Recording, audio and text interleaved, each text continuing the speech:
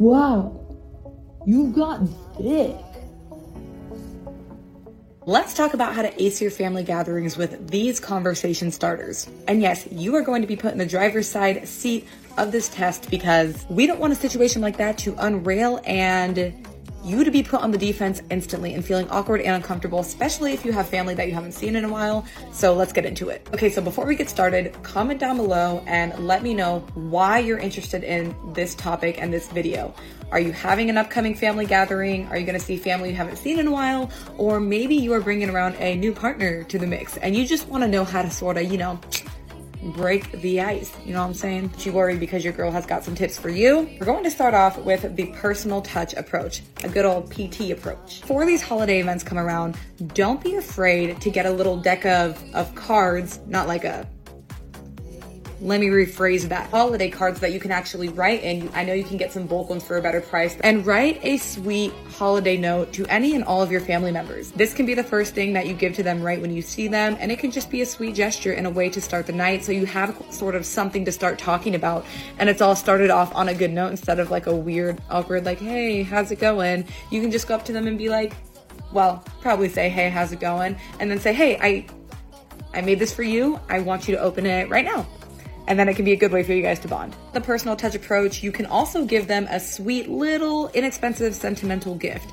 Like if you have an uncle who loves seahorses, you can get a $3 seahorse ornament somewhere and you can give it to him. The next approach is the helping hand approach. You can start the conversation by offering anybody who's really hosting the party or in charge of food or anything like that to help. Now, in some cases, they might say, no, don't help. But you get in there and you help anyways, in a nice way. I mean, there's typically always room for a helping hand. And if you are grown up into being a real life adult now, and before you were just a real life child, then it might actually show the host of the party your growth and that you've grown and you're actually offering to help. And it's just a really nice and sweet gesture. The third idea, it requires a little bit more planning, but if you have the time and you want sort of a fulfilling project to really kick the night off for you and your family, you can coordinate some sort of scavenger hunt or game. I have no idea how a scavenger hunt would work. That's not what I'm here to do. I'm just brainstorming ideas with you, but you can also be the coordinator of something like a white elephant, like writing the names in the hat and facilitating it. And if you coordinate with the host of the party, then they can sort of make that announcement and then you can take over from there. So that will kind of bring you out of your shell a little bit.